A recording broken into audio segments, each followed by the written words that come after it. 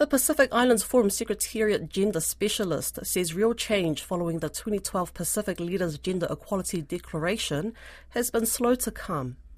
Pacific leaders endorsed the pledge in 2012, then 10 years later there was a review of the declaration and leaders have only now revitalised it.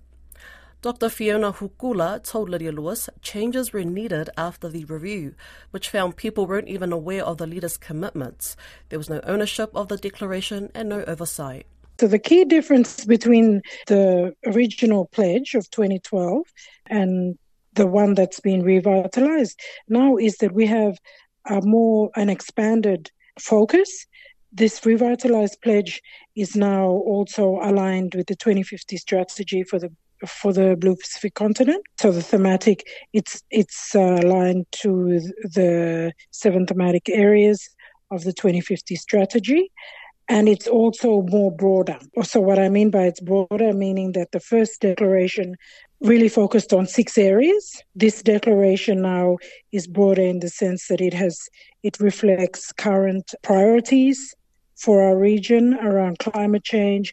It also takes into consideration other pathways to addressing gender equality, such as sports. There's also been, through the consultations, an emphasis on ensuring that we engage with men and boys beyond addressing sort of issues around gender-based violence, which is where a lot of the work around engaging men and boys is, but right across the gender equality work, there's better engagement with men and boys.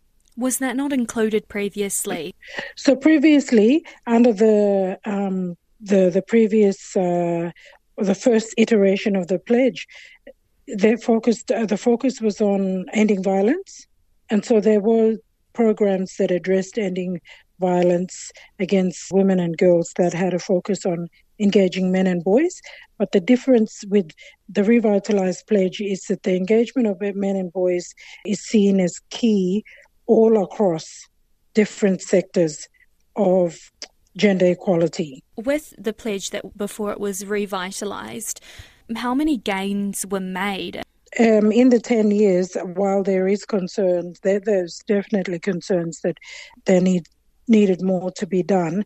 We know that a lot of work has been done to ensure that there's, for example, in addressing gender-based violence, that most of our member countries have legislation in place. There's programs around addressing gender-based violence in terms of prevention and response. So a lot of work has been done in that space. Does this call on governments to implement a quota? How would that be addressed in regards to this pledge? Well, in terms of the pledge, it is calling for stronger commitment at all levels in order to achieve gender equality. But how does that look like? So I guess what it looks like is also incumbent upon the countries. There's different views around quotas and temporary special measures for women's leadership. One of the things that has come out quite clearly with the work we've done to revitalise this pledge is to also ensure that there's a recognition of the role of leadership that women play in the communities. So it's at all levels. So the leaders through the declaration call for accelerated actions and measures to strengthen the participation of all Pacific peoples, particularly women and girls in all their diversity, at all levels of leadership and decision making. So that call is the pledge call to action for member countries to implement or strengthen pathways for women's leadership at all levels. So how could they do that? Could you give me some example of legislative changes? Well, there's already work in various countries around thinking about these issues and how to get more women in political leadership. There's some countries that have subnational level quotas for women. In Papua New Guinea, the The autonomous region of Bougainville has 3 seats for women. There's also at the Motu Koita, which is the local level government, seats for women. So at different levels, there's different bits of work going on in different countries. Is that, for example, Bougainville with the 3 seats, are they taking the lead here? Do you hope that Papua New Guinea will implement a similar measure? Well, there has been discussions in Papua New Guinea around this for many years. I think we can see that from the Bougainville experience that it has been useful for them in particular. But I think one of the things that we need to also be very mindful of is, of course, all across the region, our countries work in different cultural and social environments in the way that, and so that in itself has an influence in the way people think about women's leadership, especially at that very high political level.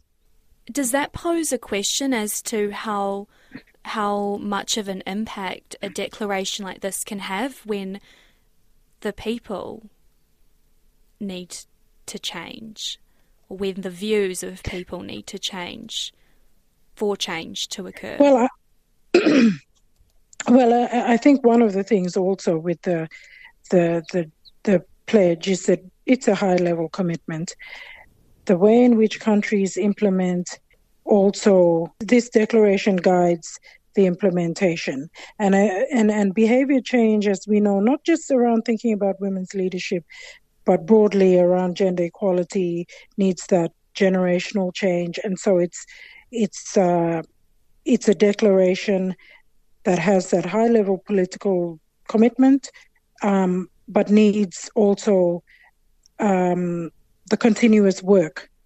So the work to continue around gender equality.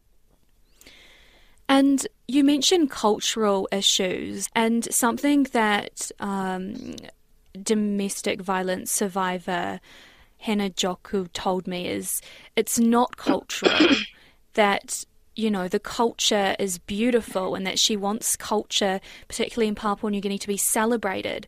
But because culture is attached to domestic violence, it's become a taboo topic. What do you make of that? Is it cultural, or how do you see the issues playing out and why? Okay, so my reference to culture was really speaking to ideas of women's leadership.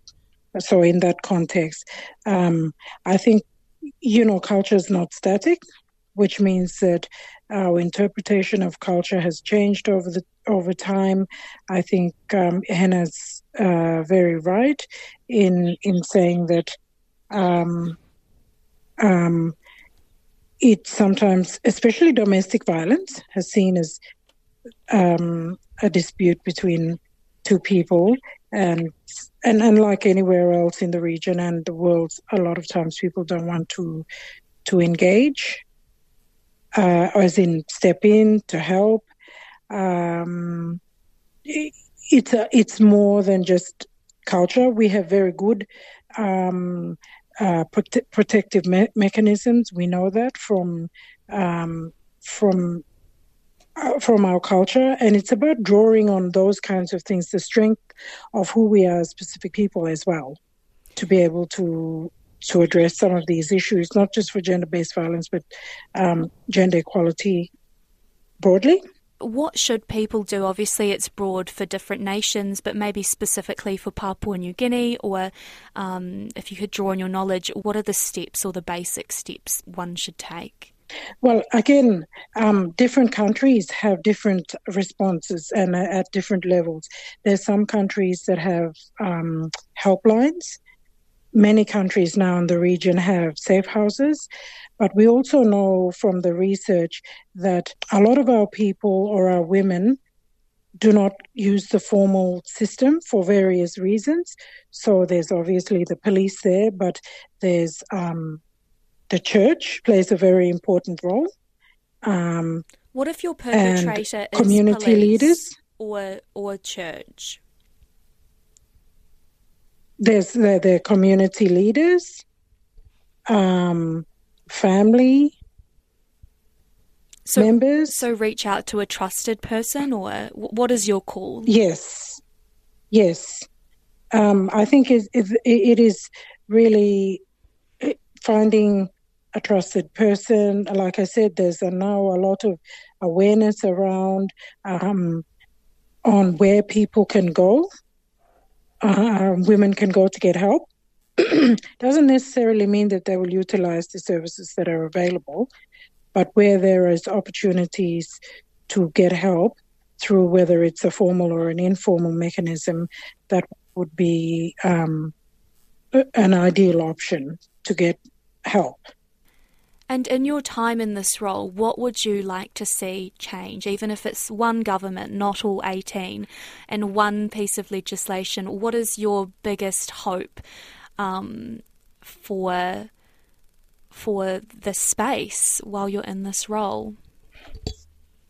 So I think what I'd like to see is we ensure that the services and the resources needed, and we have a lot of resources, as in, donor funding, development funding coming into this space. But what I'd really like to see is the real Pacific ownership of this issue, not just gender-based violence, but gender equality, so that we are working towards having safe communities where there's equal access to services for everybody, but it has to be led by us, Pacific people.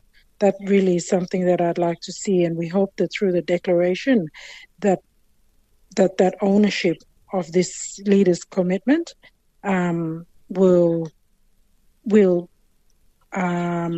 be able to ensure that we have some real that we continue to build on the work that's already been done. Because I don't want to say that nothing's been done. I think there's been a lot of progress.